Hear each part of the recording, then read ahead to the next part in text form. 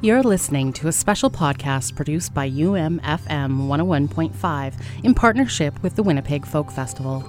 Running Thursday, July 5th through Sunday, July 8th at picturesque Birds Hill Park, Winnipeg Folk Festival is a celebration of people and music that has been one of North America's premier outdoor music festivals for over 40 years. I'm Terry Stevens, host of Venus Envy, and this episode highlights Galen Lee.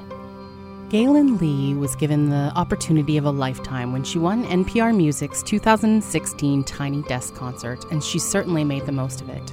She and her husband Paul quit their jobs, sold their house, bought a van, and hit the road.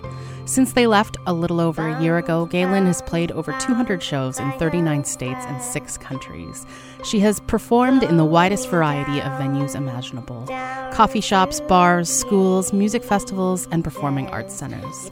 She's been featured performer at Music City Roots, the Kennedy Center, and even on BBC World News. This tale of adventure wouldn't be particularly remarkable if the music failed to deliver. Playing traditional fiddle music and original songs using her violin and a looping pedal, Galen Lee performs from her electric wheelchair. She began playing violin 20 years ago after a creative music teacher helped her adapt a playing style that suits her frame. She holds her instrument like a tiny cello and loops her classically trained rhythms and melodies to create a symphonic cacophony that is both glorious in its reach and profoundly introspective. Galen Lee will be performing at the Winnipeg Folk Festival, at Spruce Hollow several times on Saturday, July 7th. A concert from 4:30 to 5:30 p.m. and as part of the workshop Sisters Are Doing It For Themselves from 11:30 a.m. till 12:45. For the full lineup, a complete list of set times, to purchase tickets, and for more information on the Winnipeg Folk Festival, visit www.winnipegfolkfestival.ca.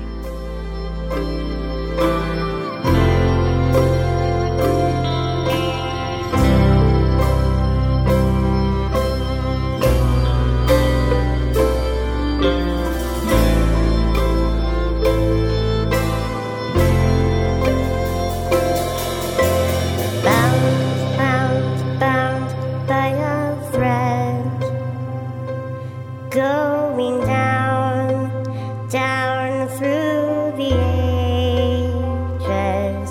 You could have stayed, but you came here instead to fill my life's empty pages.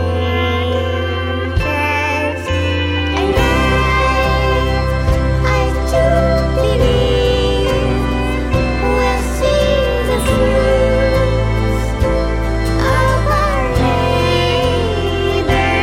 Maybe not now, maybe lifetimes ahead. If only love would be our guide,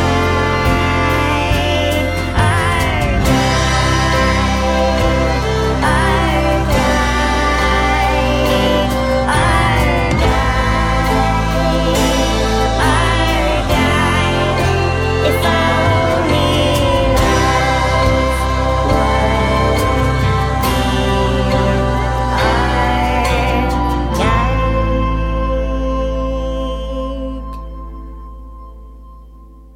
Welcome, Galen. Thanks for joining me today. How you doing?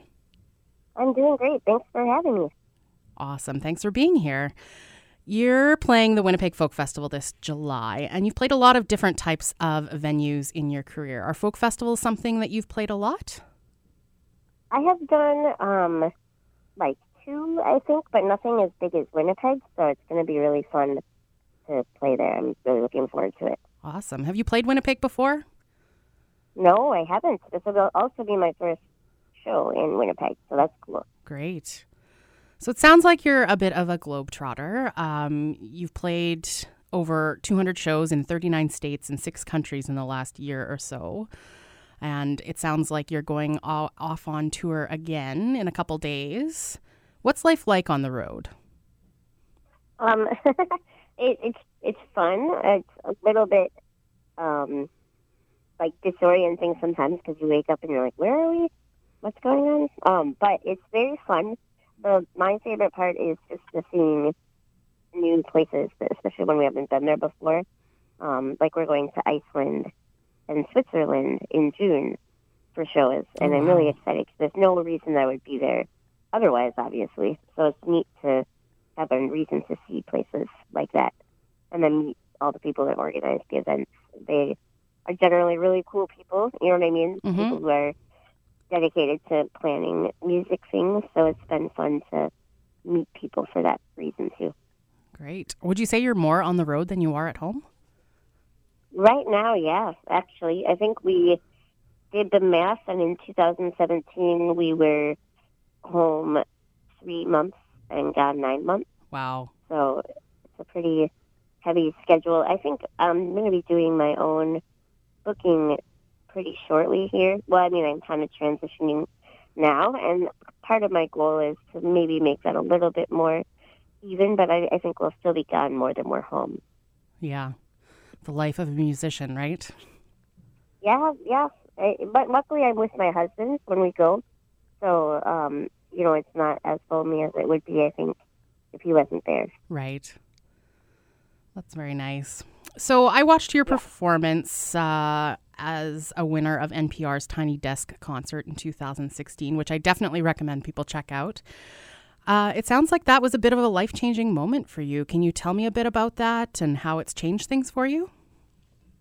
Yeah, well, so I entered this Tiny Desk contest back in January of 2016, and I only entered because a bunch of my fiddle students were like, "Whoa, this is a cool idea, you should try it." So I had a friend help me tape the video and submitted it, but just never thought that I would win, and I mean, not even at all, And then when they called to let me know that I did win, it just was kind of a surreal moment because I didn't know how our lives would change, but I knew that it was for sure going to change. And we started getting a lot of offers to play farther away from home.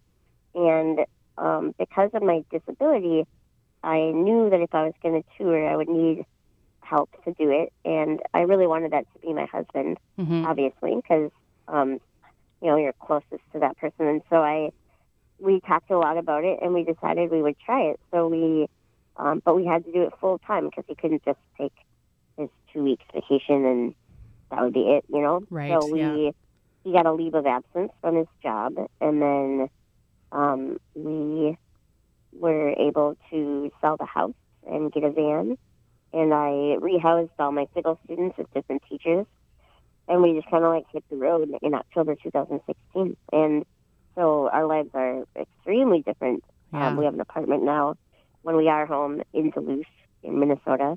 Okay. But other than that, I mean, we're really based out of the van, kind of. So it's fun. And then we've done international traveling, which really wasn't on my radar, but it's been something that has been presented to us, and it's really cool to be able to do it. Yeah. Those trips are a little harder because with the wheelchair, transportation is a little trickier to figure out, but again, it's really cool to see places in the world that I wasn't expecting to get to see. So it's been a good kind of challenge, Yeah. So let's go back in time a little bit. How did you get into music and into playing? It's the fiddle, right? Well, yeah. I mean, violin and fiddle are kind of interchangeable. Right. And I actually started classically. So in 4th grade, an orchestra came to my school, and I really loved the way it sounded. And so in 5th grade, we had a chance to join orchestra. And I was really lucky that the teacher in that orchestra was very open-minded. And so I'm very small. I have a disability where my limbs are bent, and I use an electric wheelchair, and so they're just really short. My limbs are shorter, and so she was willing to help me figure out a way to play that didn't look like the normal way. So I play my violin up and down like a cello, and I hold my bow like a bass player does. And so Cool. I kind of have a different style completely than most violin players. But it worked because she was able to kind of translate the violin to this different position. And I've been playing like that for 24 years. So Wow. then I started doing like Celtic fiddle music a lot in college, and then really got into folk music in right after school. Started joining some bands, and and a lot of those were folk-oriented, and then started writing my own material in 2012, and then touring in 2016. Great. Wow. So your musical style blends both old styles of music, Irish folk tunes, but you also use all this new technology like looping pedals. So what appeals to you about that, like mixing those two kind of different sounds? Well, I think that it's just a really creative medium, looping is, and when I first started looping, I hadn't really written that many songs. I mean, I don't know if I'd even written any yet.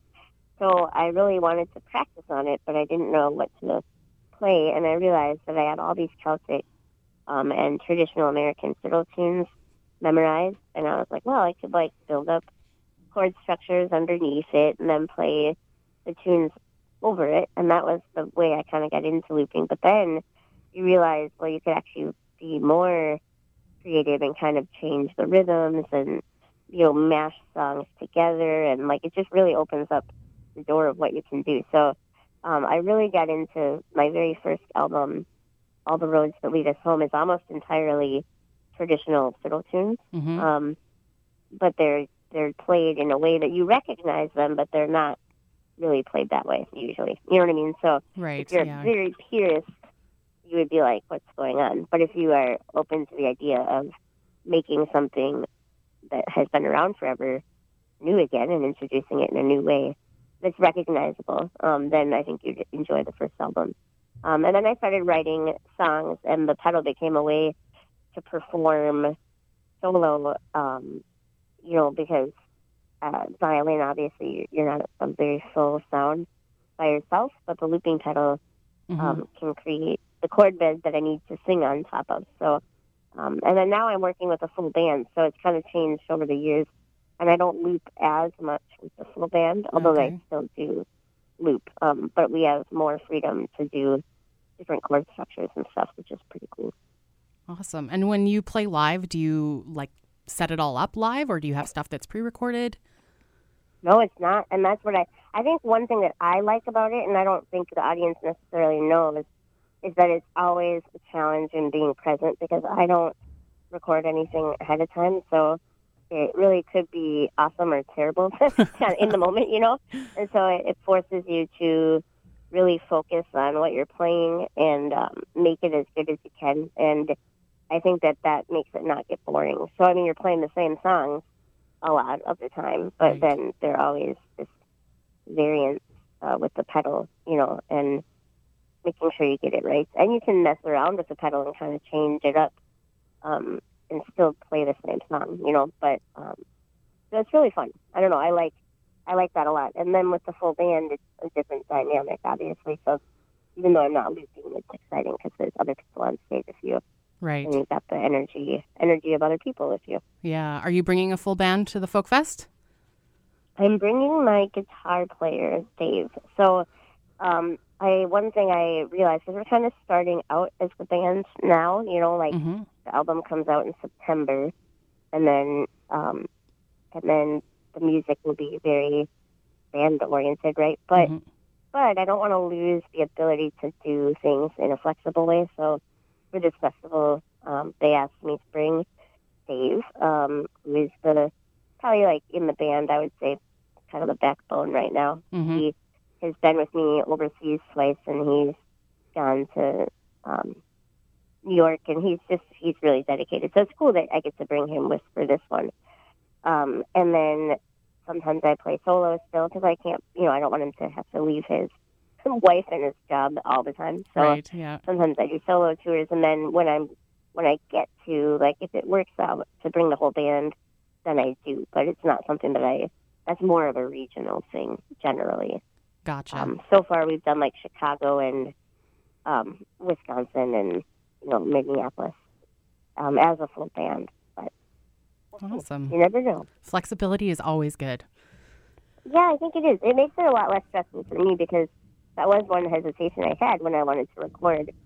Is well, what if I have a band? Then I don't know if I can afford to bring a band everywhere. You know what I mean? Right, and and I don't know if my band will be available to go everywhere. So I had some really good advice from Alan Sparhawk. He's my bandmate in a project called the Murder Pearls, and we have our own instrumental project, basically. And he said, don't worry about it. As long as you can perform shows, just do the format that works for that show and just enjoy that. And then the audience will think that's interesting, too, because the shows will be different. You know what I mean? So they might have seen me last time solo and then see me with a full band next time. And that's kind of a cool transition as long as you're open to it. So, so that's kind of where I'm at right now. And when the new album comes out, it's really hard to say what's going to happen with that. So that's why I want to just keep an open mind about how shows have to look, Yeah, totally. Did they brief you on what, like, the workshops are like at Folk Fest? I think we're finding out this week. So okay. I have never been, and so that was something that I was, like, a little surprised but excited because I do a lot of public speaking and I play at a lot of schools and stuff, so I'm excited to be able to do something kind of similar. What kind of workshops have you seen? Well, I think the coolest thing about the workshops at the Winnipeg Folk Festival is that they put a bunch of musicians together, and there's a lot, like, everyone sort of gets a chance to highlight different songs, but other people will join in, and it becomes like this really, like, once in a lifetime kind of experience for probably the artists as well as the audience, because people are improvising on each other's songs. Like, it's really cool. That is going to be awesome. Yeah, I'm looking forward to that. I'm glad that we get to be there the whole weekend, and our show is on Saturday. But I think I have workshops, on Friday and Sunday. So it's going to be neat to be really, like, get the full experience. Sometimes at festivals you end up only being there for, like, 4 hours around your set. You know what I mean? And then you leave. Yeah. So this is going to be nice to be there for a whole weekend. I'm a little biased, but, like, I think I've been to the Folk Fest myself for at least 15 or 16 years, so it's definitely a great summer destination. Yeah, a couple of people have already told me that it's their favorite festival, and so that's going to be fun. Awesome. We got to play a pretty cool one in Wales called Green Man Fest, and again, that's kind of like the favorite of the community out there. And but usually that means that it's a really welcoming and open vibe. You know what I mean? And it kind of sounds like that with Winnipeg. Yeah, again, biased, but I think we also have great audiences here who are just really open to whatever is put in front of us. So I think you're going to fit in really well, and I'm really excited to come see you myself. So you mentioned speaking engagements. What kind of advocacy do you do, and why is that important to you? Well, I mean, in general, I think people with disabilities, unfortunately, just don't have equal access in our society yet. I think that's true in the U.S., but also all over the world. And so I do a couple different things when I speak. I talk about the barriers that still exist for people with disabilities, and then the concept of disability pride, which is taking the negative, like, view of like that lens that we see disability through so often as like negative or a tragedy or like, oh, like we need to eradicate this, and instead just embrace it as a different kind of diversity, right? And then support it rather than try to eradicate it. That's and then the last thing I've been talking about a lot lately because of touring and just kind of realizing that I'm definitely not the only artist out there with disabilities, and that it is a lot harder to tour right now with a disability because of accessibility issues. Yeah. Just not having equal access. I started talking a lot about art and access and just how to encourage people with disabilities to get involved in the arts, but then also how to make it like a reality for them if they are in it. You know what I mean? Like, it's one thing to say, oh, yeah, we welcome everyone to start in our choir or whatever, but then if everywhere they go after that school choir is really difficult to access, right? Then they're not going to become professional musicians. And I think there are plenty of us out there, but there would be more visibility, I think, if it was easier to access the venues, for example. or the festivals, or if there's more diversity in like lineups and all these things, So yeah, the more that we talk about it, I think the more artists will see. And then the best part about that is the art that we make, and just by being in our culture, I think it'll raise awareness and kind of move the movement forward faster, hopefully. That's great. Because it's about like sort of everyday practicality, but also about human rights, right? Yeah, it's a combination, and I think that's what makes people not realize that it is a human rights issue, is because it's some of the stuff we're talking about is so basic, like having a ramp instead of a step, right? Mm-hmm. But if you don't have that ramp and all you have is a step, you're essentially telling someone with a, mobility aid or whatever, like, you're not welcome here. We don't see that as a sign that says people with disabilities not welcome here, but that is the subtle message that you're sending. And so I think we need to really make this mental connection in our cultures that, like, inaccessibility is the same thing as saying you're not welcome here. It's like segregation, basically. But we just haven't been taught that that's what it is. You know what I mean? Right. But experiencing it as a person with a disability, I can tell you that's definitely what it feels like.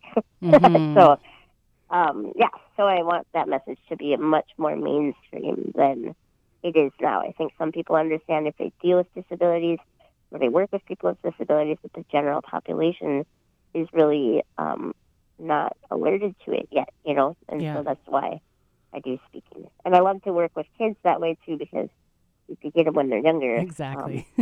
That's cool, too. But I do a lot of adult speaking engagements, and even at any age, you can have your eyes opened up and make changes. So yeah, and we can all do better, right? Yeah, and the last message I had at a speaking engage is somebody was saying, like, what is your takeaway? Like, what do you want us to take away? And I said, I think accessible shows should just be the new standard, even if someone with a disability doesn't come, because then you're just ready. You're just prepared. And you're welcoming, right? And yeah, exactly. And you're not going to have to worry about it and scramble around and try to fix it. If somebody does show up, you're just ready to deal with it. And so that would be the new standard, and that doesn't have to be just something that I think about for my shows. It could be every band, or every venue or every festival, to just be accessible, but you wouldn't be running into barriers all the time. Yeah. Well, that's a great message to end on. Thank you so much for joining me today. It's been great talking to you. Yeah, thanks for having me. Yeah, I do want to finish off with one of the tracks you sent to us, and we've chosen Dark to Light and Dark Again, which is off of your album All Changing Tides. Can you tell me a bit about that song?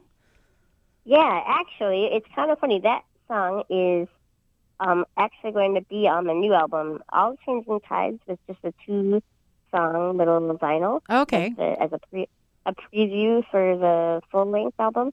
So the full-length album is called Learning How to Stay, and it'll be out on September 7th, and this is going to be, I think it's like the second or third track on the album. Awesome. And this song, to me, is just about how, regardless of where we are on our path for life, we need each other to get by, and we all have value. But it's a fun, kind of like a country song. My first ever country song. Great. Thanks so much, Galen. Thanks. Have a great day. You too. Muscles, nerves, and skin and bones, they carry us on our journey home. Day by day, they sustain us in the end. They betray us, but our bodies, they never fully contain us. We rise above that matter which seeks to detain us from the truth, from the love, from each other, from above. We're everything all at once. We need not fear the end when it comes. Dark to light and dark again, all changing tides until it ends. Take it in, don't close your eyes, and piece by piece shed your disguise. Tell your spirit is what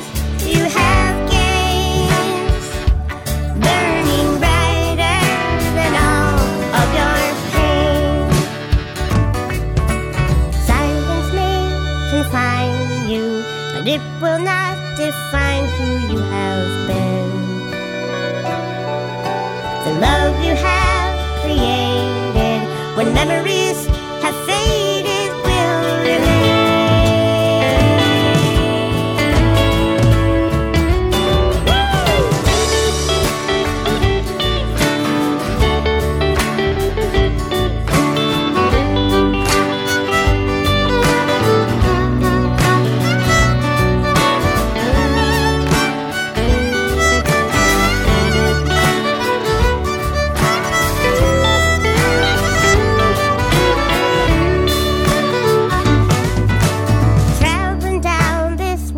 Road.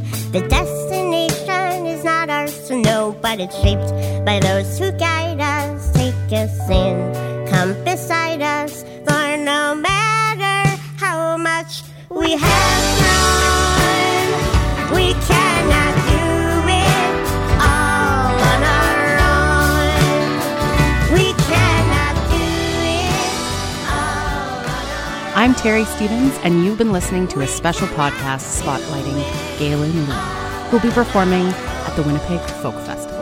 To hear more featured artists, visit umfm.com and be sure to visit winnipegfolkfestival.ca to get tickets to this great event, running July 5th through 8th at Birds Hill Park.